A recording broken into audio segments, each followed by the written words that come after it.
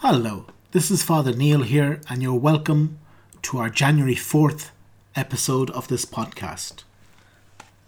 Today I will be reading the apostolic letter Laetamur Magnopere, which is the definitive approval of the Catechism by Pope St. John Paul II. So, apostolic letter Laetamur Magnopere, in which the Latin typical edition of the Catechism of the Catholic Church is approved and promulgated. John Paul, Bishop, servant of the servants of God, for everlasting memory. To my venerable brothers, the cardinals, patriarchs, archbishops, bishops, priests, deacons, and to all the people of God.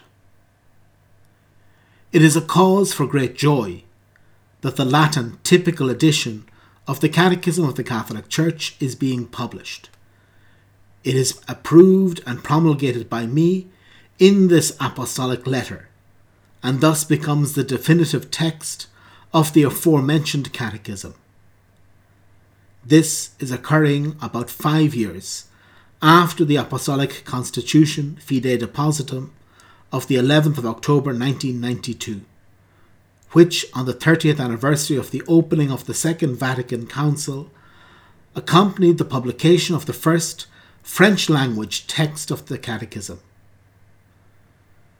We have all been able to note with pleasure the broad, positive reception and wide dissemination of the Catechism in these years, especially in the particular churches, which have had it translated into their respective languages, thus making it as accessible as possible to the various linguistic communities of the world.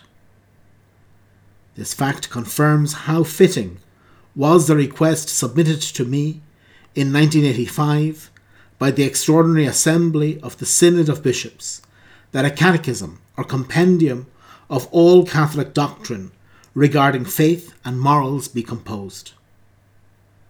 Drawn up by a special commission of cardinals and bishops, established in 1986, the Catechism was approved and promulgated by me in the aforementioned Apostolic Constitution, which today retains all its validity and timeliness, and finds its definitive achievement in this Latin typical edition. This edition was prepared by an interdicasterial commission which I appointed for this purpose in 1993. Presided over by Cardinal Joseph Ratzinger, this commission worked diligently to fulfill the mandate it received. It devoted particular attention to a study of the many suggested changes to the contents of the text, which in these years had come from around the world and from various parts of the ecclesial community. In this regard, one can certainly understand that such a remarkable number of suggested improvements shows the extraordinary interest that the Catechism has raised throughout the world, even among non-Christians, and confirms its purpose of being presented as a full, complete exposition of Catholic doctrine, enabling everyone to know what the Church professes, celebrates, lives and prays in her daily life. At the same time, it draws attention to the eager desire of all to make their contribution so that the Christian faith, whose essential and necessary elements are summarized in the Catechism, can be presented to the people of our day in the most suitable way possible. Furthermore, this collaboration of the various members of the Church will once again achieve what I wrote in my Apostolic Constitution Fidei Depositum. The harmony of so many voices truly expresses what could be called the symphony of the faith. For these reasons too, the Commission seriously considered the suggestions offered, carefully examined them at various levels, and submitted its conclusions for my approval.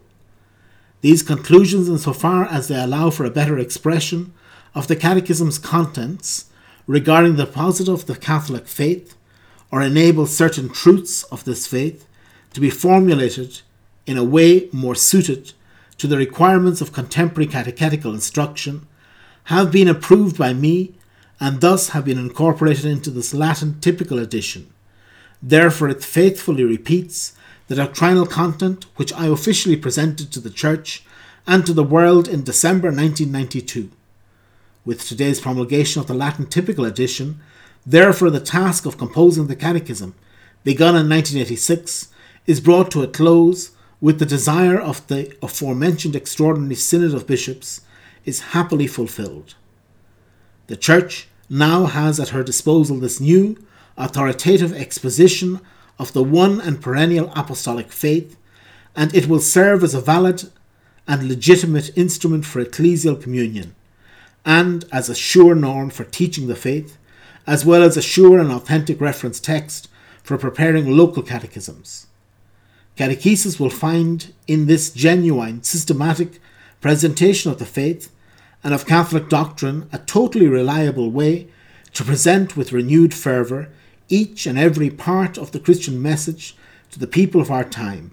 This text will provide every catechist with sound help for communicating the one perennial deposit of faith within the local church, while seeking, with the help of the Holy Spirit, to link the wondrous unity of the Christian mystery with the varied needs and conditions of those to whom this message is addressed. All catechetical activity will be able to experience a new widespread impetus among the people of God if it can properly use and appreciate this post-conciliar catechism. All this seems even more important today with the approach of the third millennium, for an extraordinary commitment to evangelize is urgently needed, so that everyone can know and receive the gospel message and thus grow to the measure of the stature of the fullness of Christ. I therefore strongly urge my venerable brothers in the episcopate, for whom the catechism is primarily intended, to take the excellent opportunity afforded by the promulgation of this Latin edition to intensify their efforts to disseminate the text more widely and to ensure that it is well received as an outstanding gift for the communities entrusted to them, which will thus be able to rediscover the inexhaustible riches of the faith. Through the harmonious and complementary efforts of all the ranks of the people of God, may this catechism be known and shared by everyone, so that the unity of the faith, whose supreme model and origin is found in the unity of the Trinity, may be strengthened and extended to the ends of the earth. To Mary, Mother of Christ, whose assumption, body and soul into heaven we celebrate today, I entrust these wishes so that they may be brought to fulfillment for the spiritual good of all humanity. From Castel Gandolfo, the 15th of August 1997, the 19th year of my pontificate. John Paul II. So the second letter that we listened to is a shorter letter, and it was prepared when the final Latin edition of the Catechism was published in Rome. And this final definitive Latin edition had some small changes. Again, they're hardly worth mentioning. It was mainly to the footnotes. The references for the Eastern Code of Canon Law were more complete in the definitive edition, and some other very minor changes that maybe we'll see when we cover them. But in all cases, this is a very nice letter of St. John Paul II, once again entrusting this catechism to us for our use as a tool of evangelization, to see that the catechism can help us to know what the Catholic Church teaches, to appreciate how we understand this faith, how we understand the deposit of faith that has been given to the Church, and how we can apply it to the situation of our own lives, of our families, of our parishes, of our dioceses, of our countries in today's world. So this is the second letter. Tomorrow the reading will be much shorter and will continue to be much shorter. Yesterday was actually, I'd say, the longest it will be in the year. And tomorrow we will be looking at the Catechism of the Catholic Church, paragraphs 1 to 3. So I hope to be with you again tomorrow And again, tomorrow we'll be looking at the Catechism of the Catholic Church, paragraphs 1 to 3. God bless you all.